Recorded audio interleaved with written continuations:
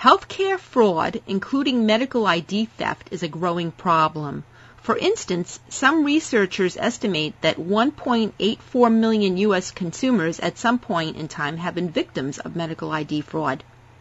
I'm Marianne Kolbasuk-McGee, Managing Editor at Information Security Media Group. Today I'm speaking with attorney Maureen Ruane, who leads a new healthcare litigation, investigation, and compliance practice at law firm Lowenstein Sandler. Until recently, Maureen served for more than 3 years as the chief of the Healthcare and Government Fraud Unit at the U.S. Attorney's Office for the District of New Jersey. While there, Maureen supervised and directed the prosecution of more than 70 healthcare fraud cases. Maureen will discuss some of her observations about healthcare fraud and steps that can be taken to help prevent it. Hi, Maureen. Hi. Good morning, Marianne. It's terrific to speak with you today. Well, thank you for joining us. Based on your experience working with healthcare fraud cases, what sorts of healthcare fraud are most rampant, and what emerging or new areas of healthcare fraud are you seeing? There is literally no end to the different kinds and types of fraud schemes that keep cropping up. So it's difficult to identify a single emerging or new area of healthcare fraud. There are several reasons for this, including the healthcare industry itself is so large. There are so many different entities and providers that function within the industry, and there are therefore so many different opportunities for fraud schemes to crop up and target all of the different links in the chain that is the provision of healthcare. At the beginning, I'd like to note, it's critical to note, that many, indeed most, in the healthcare industry are professionals who are dedicated to doing the right thing, improving patient health and safety, and helping people's lives day in and day out.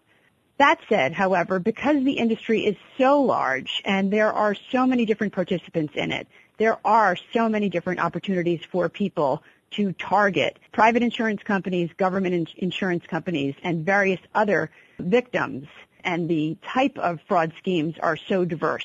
Before I identify some specific schemes that we've seen recently, I think it's helpful to step back and just define a few terms. When we talk about healthcare, the industry itself is enormous because it includes not only pharmaceutical and medical device manufacturers, but also includes hospitals and groups of doctors, individual doctors, and then, of course, there's the whole range of services and products that individual doctors can and do order for their patients, such as blood tests and diagnostic tests, pharmaceuticals, physical therapy, home health services, and durable medical equipment, just to name a few. It's difficult to quantify exactly, but the estimates are that the total healthcare spend in the U.S. each year is $3 trillion. That's with a T, $3 trillion. It's also estimated that between 3 and 10% of the total spend is lost to fraud. So as a result, there are lots of people who seek to have a piece of that pie, right? Illegitimate providers, people who are maybe legitimate within the healthcare industry who seek to defraud the system, but also those outside the system who just see it as a good opportunity to try to get dollars that they otherwise are not entitled to. So when I think about some common healthcare schemes that have come up recently, to answer your direct question, it ranges everything from fake and unlicensed individuals who purportedly treat or diagnose real patients, or sometimes bogus patients, meaning nobody's really showing up for service, but they just have a medical ID number, so they're pretending to treat a patient. And then they bill government or private insurance companies for those services.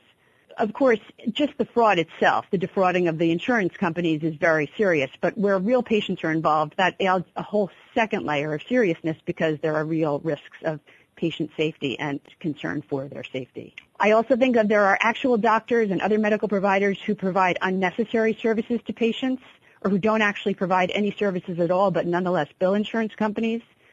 We have seen recently hospitals and other facilities that use certain billing codes that reimburse the hospital at a higher rate than what would actually be appropriate. And that's done solely to increase the reimbursement that they receive from government or private health insurance companies. There's also been a spate of laboratories and other diagnostic facilities that pay cash and other things of value, basically bribes, so that the doctors will direct patients to those labs or facilities for testings and services. Then a whole separate area is counterfeit products that are designed to look like actual products but are not the real thing, but they're sold or given out as if they were the real thing, and that also carries a real risk, a serious risk to those who may take the products. A related problem is diverted drugs that are pulled out of the normal distribution chain, either because third parties steal the drugs or insiders at companies are involved in moving the drugs outside the chain. And then those drugs are sold or distributed either inside or outside the chain. But what's critical is the drugs may not have been stored or kept or maintained appropriately during that time. They may have been subject to heat, which could change their effectiveness and actually make them dangerous. Or the drugs may have expired, but nonetheless find their way back into the chain. And one final example that I'll note, it's not a new one, but it certainly continues to be prevalent, is pharmaceutical or medical device representatives or companies who make false representations about the effectiveness or safety of their drugs or products in order to promote sales. That's sort of a broad view of the various different players and the various different types of schemes that are very prevalent right now in healthcare fraud.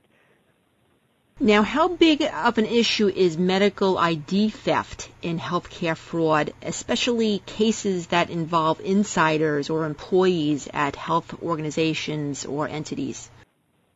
Medical ID theft is a very big issue. Medical IDs, of course, are the means by which claims get submitted to insurance companies, and they are what insurance companies use to make payments at the end of the day. So if medical IDs wind up in the hands of people who seek to commit fraud, those people have the means to bill insurance companies for services that weren't rendered or for products and drugs that weren't actually supplied. In some parts of the country, there have been businesses set up very quickly, essentially overnight, that bill government or private insurance companies en masse using stolen medical IDs. Those entities often operate in that location only for a very short while to collect as much as they can from insurance companies, government or private, based on the fraudulent claims, and then they quickly try to move on to another location where they can start again. With regard to insiders, in many healthcare entities, insiders and employees have access to medical IDs. And again, while most employees do not use that information for improper purposes, there are some who may steal that information and then either use it directly to submit improper or fraudulent bills to insurance companies, or they may sell those ID numbers to others so that those other third parties can then improperly bill. What steps should healthcare entities take to prevent and identify medical ID theft, including cases committed by insiders as well as cases committed by patients? Every healthcare entity should have effective controls that are tailored to its particular business to prevent and identify medical ID theft. In addition to having those controls in place, the entity should continually monitor and refine the controls when and if any issues come to light. Equally as importantly, healthcare entities should make their employees fully aware that those controls exist, that they are actively being monitored, and that theft of medical IDs will not be tolerated. Companies, when they discover an issue, should take appropriate action against the employees, which may be employment consequences, but also could be the referral of the matter to law enforcement. When it comes to controls, what controls seem to be most effective, based on what you've seen? So it really is difficult to answer that as a general question because it really depends on the particular business that you're talking about.